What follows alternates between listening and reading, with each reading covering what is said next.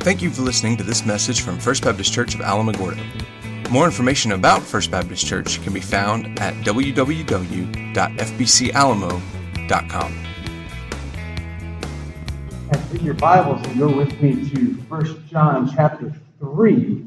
We are moving right along. In fact, we are going to the plan, I believe, as long as everything goes according to plan, which it rarely does. We're going to wrap up 1 John just before Thanksgiving. I believe the week, 2 Sundays before Thanksgiving. So then we'll spend a week doing Thanksgiving, and then we're going to take a break, and we're going to do Advent because I could not skip Christmas. All right, so we're going to do Christmas for the month of December, and then we will come back and pick up in 1 John in midway through January and finish that next spring. So I'm so excited about where this book is going. I've enjoyed this so far. I hope that you have as well.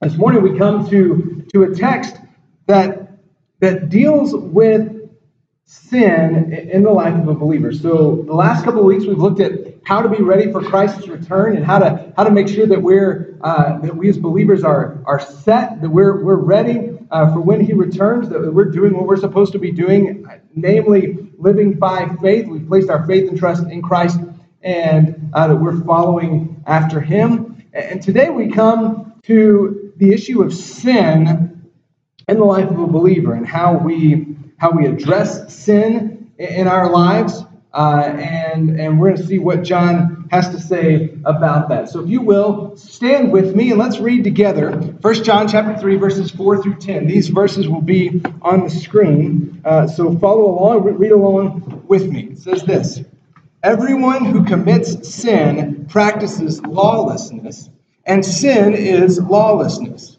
You know that He was revealed so that He might, and there is no sin in Him. Everyone who remains in Him does not sin. Everyone who sins has not seen Him or know Him.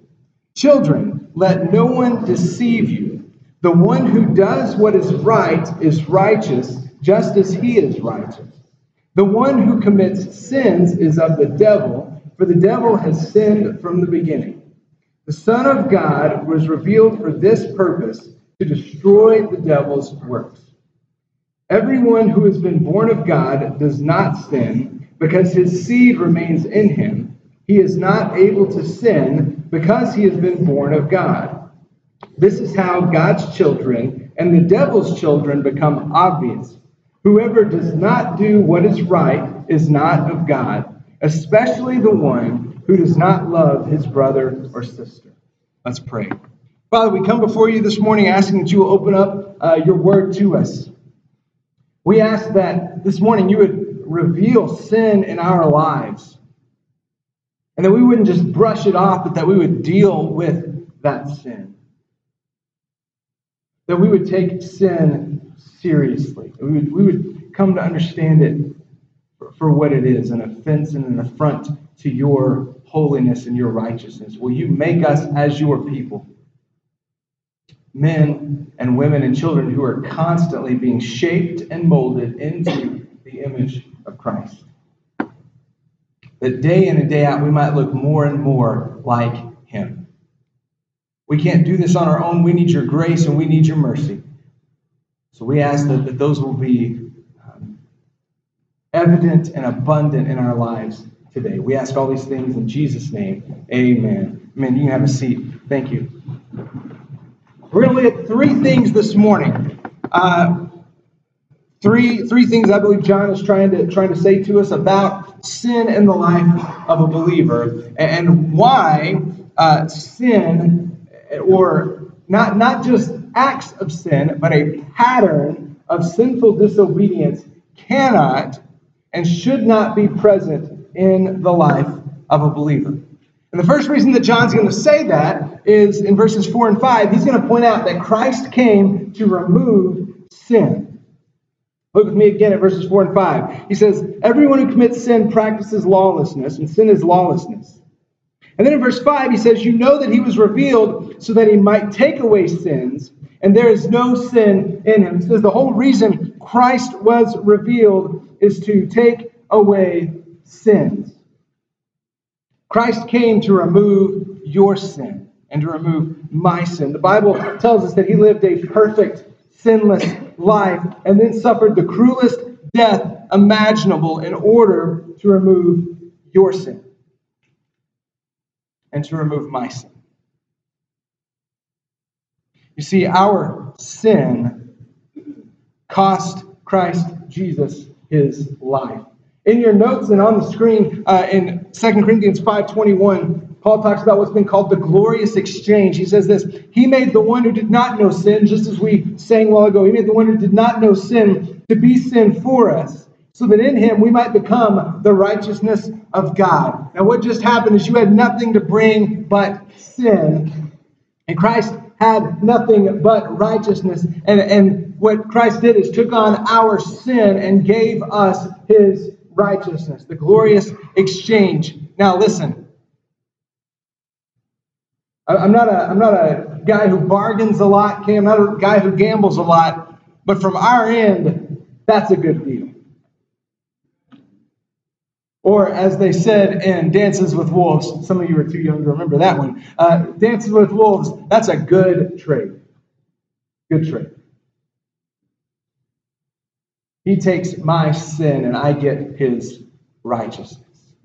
Consider the weight of that verse. God made Christ, who knew no sin, to be sin for us. Christ did what we could not do. And then Peter says it this way, for Christ also suffered for sins once for all, the righteous for the unrighteous, that he might bring you to God. He was put to death in the flesh, but made alive by the Spirit. You want to know why sin in the life of a believer is such a big deal? Because sin was costly to Almighty God, and it was costly to Christ Jesus. How dare we make light of that which cost Christ his life and which cost God his only Son? And I'll just come right out and be very blunt. If you can look at this and then claim to be a follower of Christ and say, well, but it doesn't really matter how I live, because I placed my faith in Christ, I walked the aisle, I prayed a prayer, I hopped in the baptistry tank. I've got my get out of hell free card, now I'm going to live however I want, and I'll slap that sucker down when I walk through the pearly gates. You are not a follower of Christ. If you can say it does not matter how I live, you have not come to understand the weight of sin. So please hear me. Hear me today, church. Take stock of your life.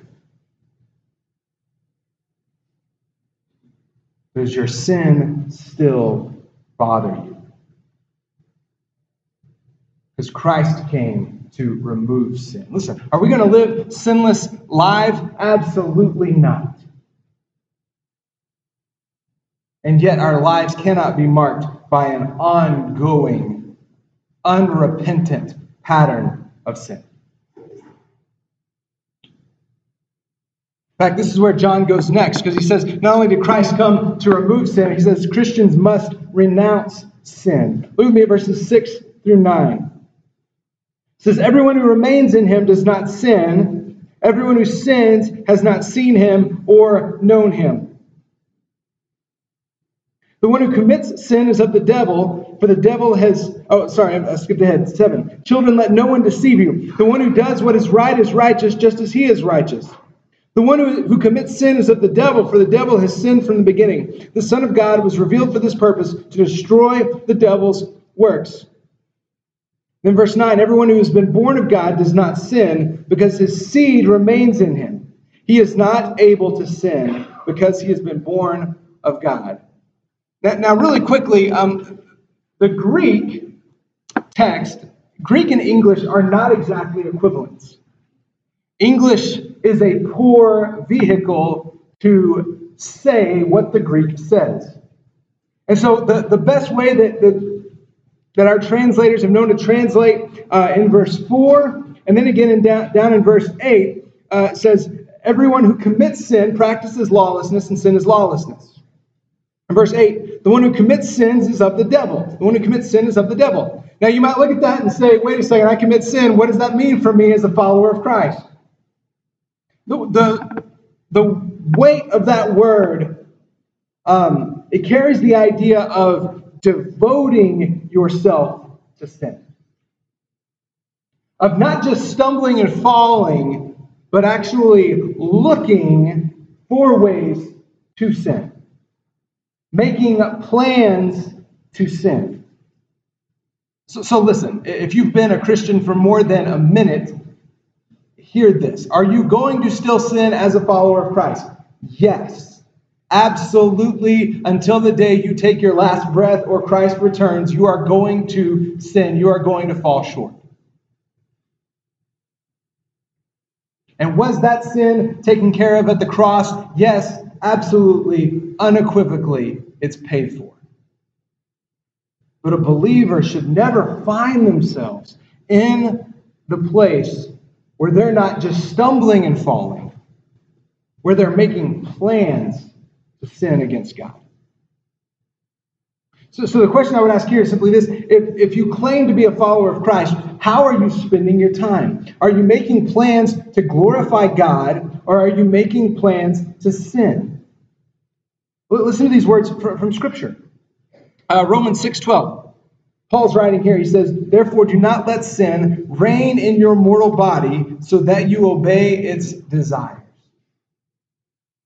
Don't let sin reign.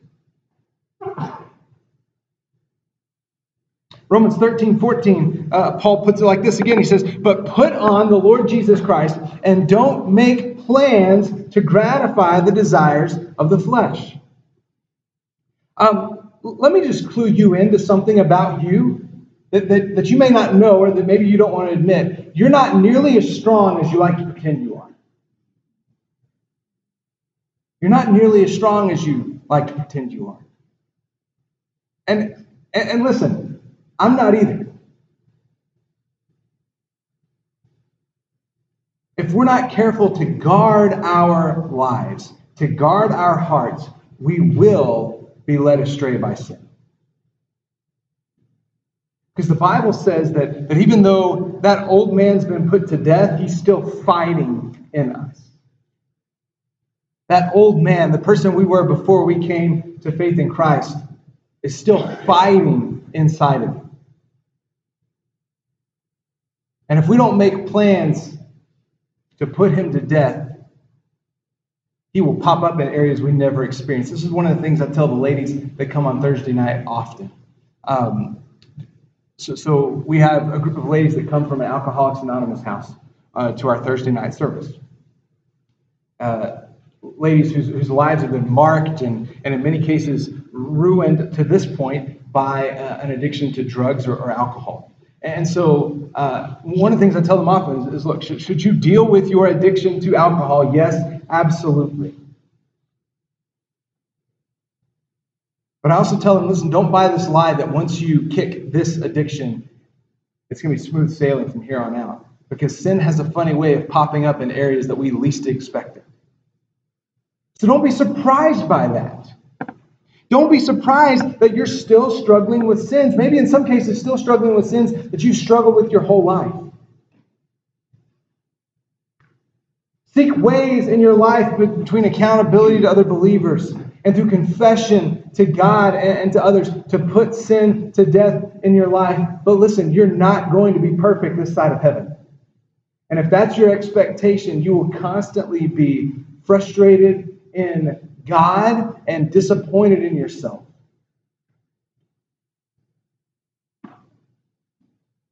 But hear this and understand this. God's not disappointed in you. Do you know why he's not disappointed in you? Because he's not through with you yet. He's still working in you and through you. And if I could, this is not in my notes, it's not on the screen. If I could direct you to any verse right now to highlight and underline and slap on your mirror in the morning, go to Philippians chapter 1, I believe it's verse 5. Where Paul gives us this great promise. Got to find it. I got a new Bible. All my pages are still sticking together. 1:6, Philippians chapter 1, verse 6. Paul says this, I am sure of this, that he who started a good work in you will carry it on to completion until the day of Christ Jesus. Listen, that's a promise that God's not done with you yet, but he is faithful to complete what he started. And if you are saved, we've talked about this the last 2 weeks. If you're saved, if you're a follower of Christ, he's got a masterpiece planned that is you. Don't despise the process of getting there.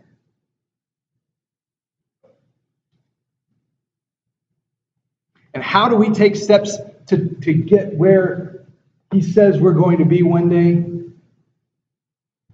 We do what Paul says here. Put on the Lord Jesus Christ. Don't make plans to gratify the desires of the flesh.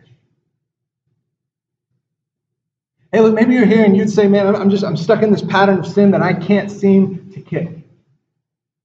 I don't know what it is. I don't know if it's maybe you're beating yourself up because you feel like you should be further along in this. And if that's you, let me invite you to come and set up a time just to visit with me. I don't go sharing stuff. I don't even share stuff with Michelle that shared with me. What you share with me stays between us, but I would love to pray with you and help you through working on some patterns of sin in your life, so some destructive patterns of sin. In Galatians 2, Paul tells us why we should put on Christ, why we should make plans to gratify the desires of the flesh. He says it this way. Traditionally, this is Galatians 2:20 in the Christian Standard. They added this into verse 19. I'm not sure why they did that, but it's the same words, even if the numbers are wrong, or if the numbers are off. It says, I've been crucified with Christ, and I no longer live, but Christ lives in me. The life I now live in the body, I live by faith in the Son of God, who loved me and gave himself for me. Paul was looking at his own life and saying, listen, the old Paul doesn't even live anymore. And as we said earlier, we know that old man in your life and in my life still fights. But he's been put to death. His fate is secured. That person doesn't exist anymore. He says, I don't even live. I've been crucified with Christ. I no longer live, but Christ lives in me. And the life I now live, I'm not living in such a way to glorify Kyle. Paul would say, I'm not living for Paul anymore. I'm living for Christ. I live by faith in the Son of God who loved me and gave himself for me.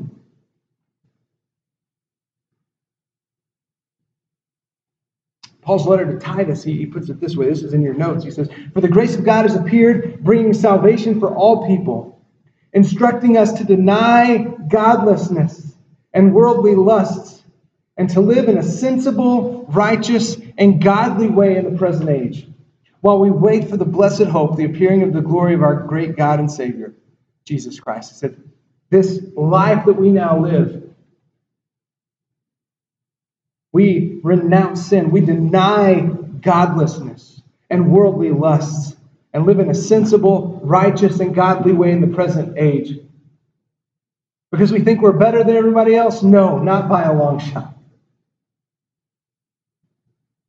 Because our life is no longer our own. Because we don't belong to this world anymore. The Bible says we are strangers and aliens. It says we are exiles here. So the bottom line is this: how we live as Christians matters. You can't claim to be a follower of Christ and not care how you live. You can't say, well, I love God, but I'm going to live how I want. To be a Christian means that you have died to your own way of life. You are not your own. You are bought with a price. That's what Paul says in 1 Corinthians 6, 19 and 20. Don't you know that your body is a temple of the Holy Spirit who is in you, whom you have from God? You are not your own, for you were bought at a price, so glorify God with your body. Why do we live as followers of Christ? Because we're His. He bought us, paid for us, and set us free from the bondage of sin. Paul in Colossians 1 says it this way: you've been transferred from the domain of darkness to the kingdom of his beloved Son. The message of the gospel is not, well, I've got to live a certain way to please God. It's, I've been saved. I've been moved from death to life. I've been moved from the domain of darkness to the kingdom of his beloved Son. Therefore, I live like I've been saved.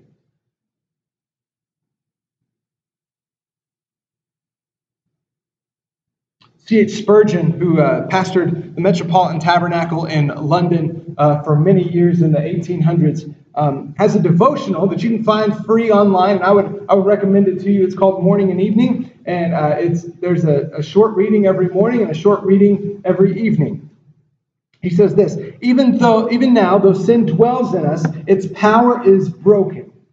It has no dominion. It is a broken-backed snake.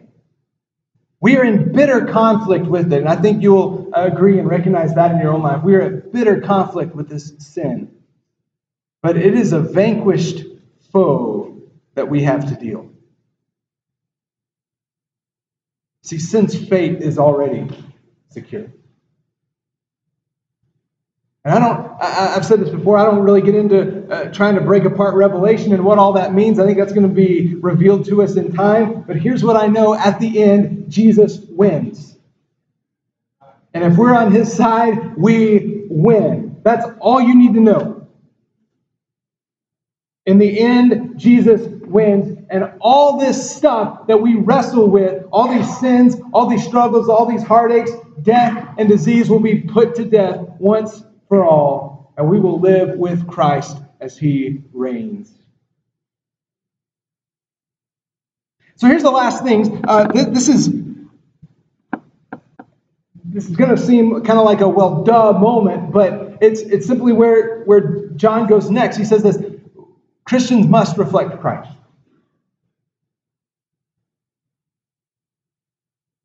So we see in our passage that Christ came to remove sin,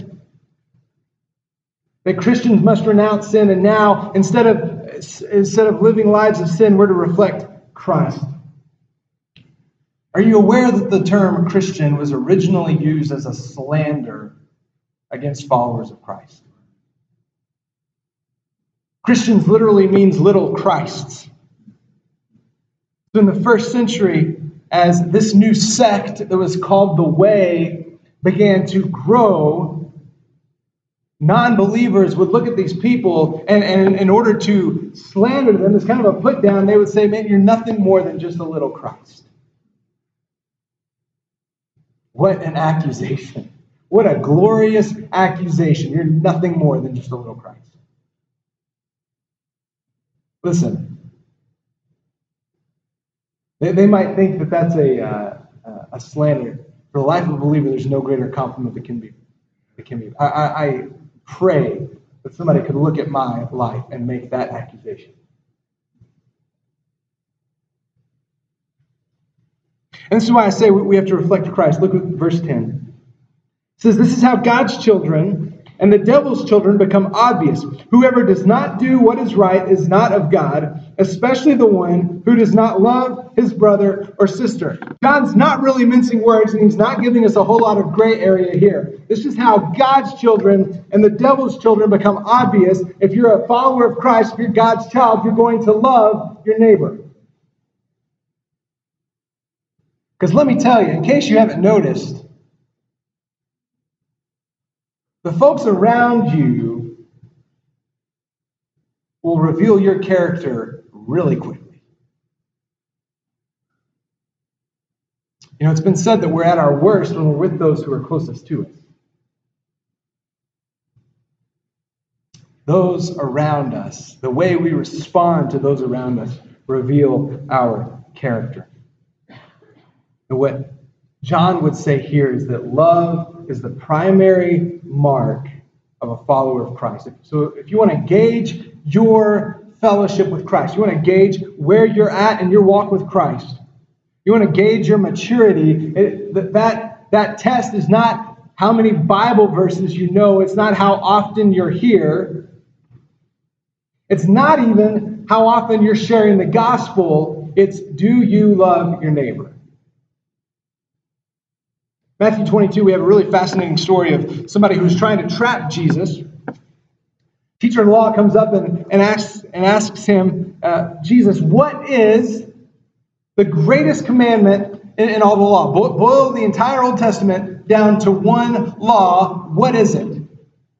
They were looking to trap him. They were looking to try to get him to say something by which they could make an accusation and finally get rid of him, because Jesus was causing all kinds of problems for the religious leaders by hanging around with tax collectors and sinners and prostitutes and the people that the religious folk didn't want anything to do with. So he was making them uncomfortable and questioning everything they'd been taught. So they come up, Jesus, what's the greatest commandment in the law? If we can only keep one command, what is it? And Jesus responds this way, Matthew 22, verse 37. He said to him, love the Lord your God with all your heart, with all your soul, with all your mind. This is the greatest and most important command. And wouldn't it be awesome if he just stopped right there? Love God. Hey, I got no problem with that. All your heart, soul, mind.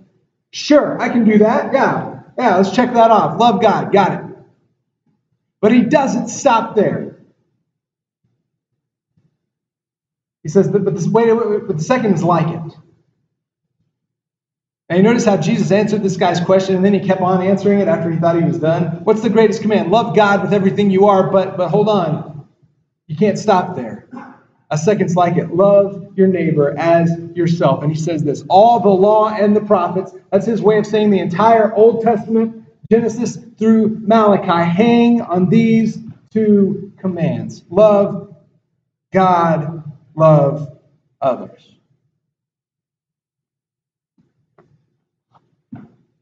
Not only that, he even had the gall in the Sermon on the Mount to go even further than that. In Matthew chapter 5, 21, 22, he says, you've heard that it was said to our ancestors, do not murder, and whoever murders will be subject to judgment.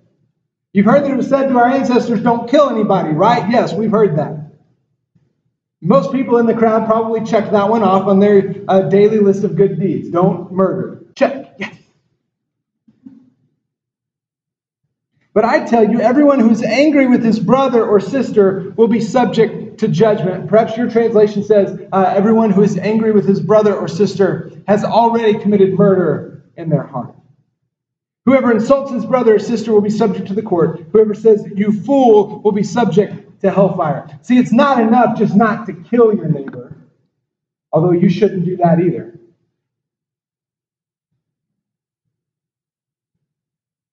But murder never started with that act. There's always an attitude of hate that arises. Jesus took this loving your neighbor thing, and remember he said, you've heard that it was said, love your neighbor. He said, I'm going to tell you, love your enemies as well. In fact, Jesus even went so far as to say that our enemies just might be our neighbors.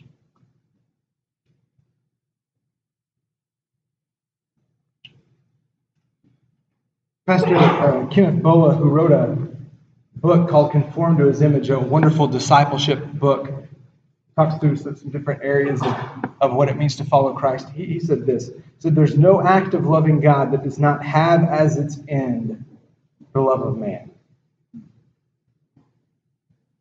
We don't stop after love the Lord your God with all your heart, soul, mind, strength.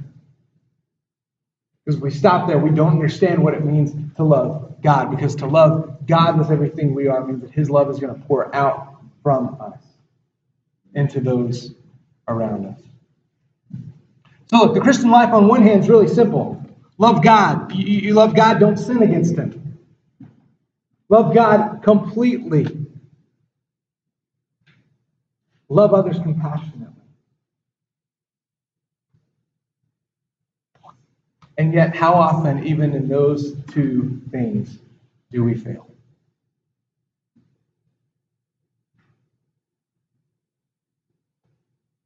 You want to be a person who shows that you love God in your life?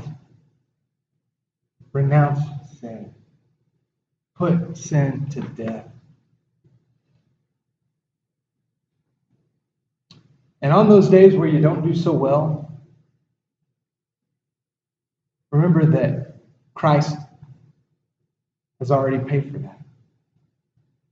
that he came to remove your sin and to give you his righteousness. But don't stop there. Don't stop with knowing that you are loved and forgiven by God. Show that same love and forgiveness to those around you. Reflect Christ to the world around you. Maybe you're here today and you'd say, man, I'm not even sure that I'm a follower of Christ. I'm not sure that I've crossed that line of faith from death to life, or from the domain of darkness to the kingdom of the beloved Son. And if that's you, I would love to visit with you about how you can make that jump today, how you can be moved from death to life through Christ's sacrifice on your behalf. How he'll do exactly what he promised. He'll take your sin and give you his righteousness. Maybe you're here today and you say, man, I kind of have no doubt that I am a follower of Christ. And yet I'm not doing so well right now. Maybe you just want to come and pray at the altar and ask that God would renew in you a sense of obedience, a sense of joy in your fellowship with him. And so if that's you, I would invite you to come and pray at the altar, or come and grab me. I would be happy to pray with you, that God would restore that in your life. And then leave here, or stay here, depending on what you're doing this afternoon, and reflect Christ to a community. You know, the statistics on New Mexico are that our state hovers around somewhere around 90% lostness.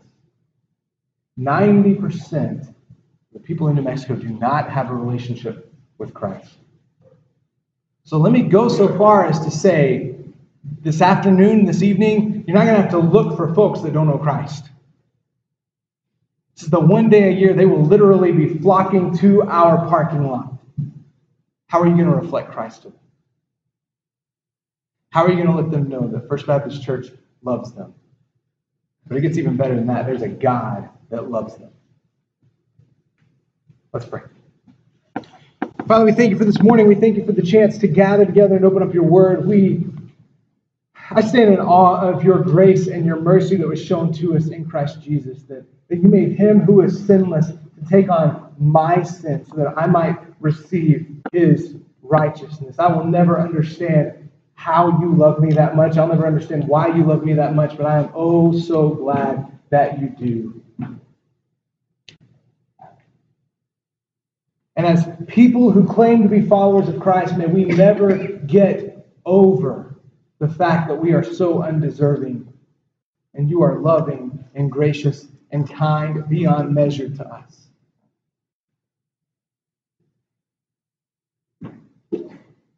Reveal sin in our lives. May we be people who are quick to confess, quick to recognize sin in our lives, quick to confess it. I pray that your grace and your mercy will be quick to remind us of who you are and what you've already done for Christ, what already done for us in Christ Jesus. Pick us up, dust us off, and put us right back on the road.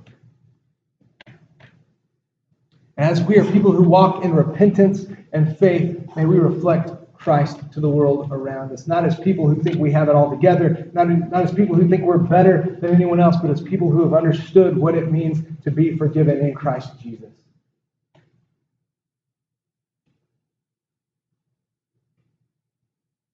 Use us to push back the darkness in Alamogordo.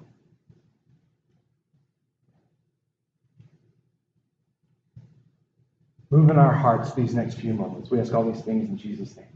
Amen. Thank you for listening to this message from First Baptist Church of Alamogordo. We are located at 1100 Michigan Avenue in Alamogordo, New Mexico. We meet on Sundays for small groups at 9 a.m. and worship at 10:30. If you have more questions, please email office@fbcalamo.com or call 575-437-5510. Thank you for listening, and may God bless you this week.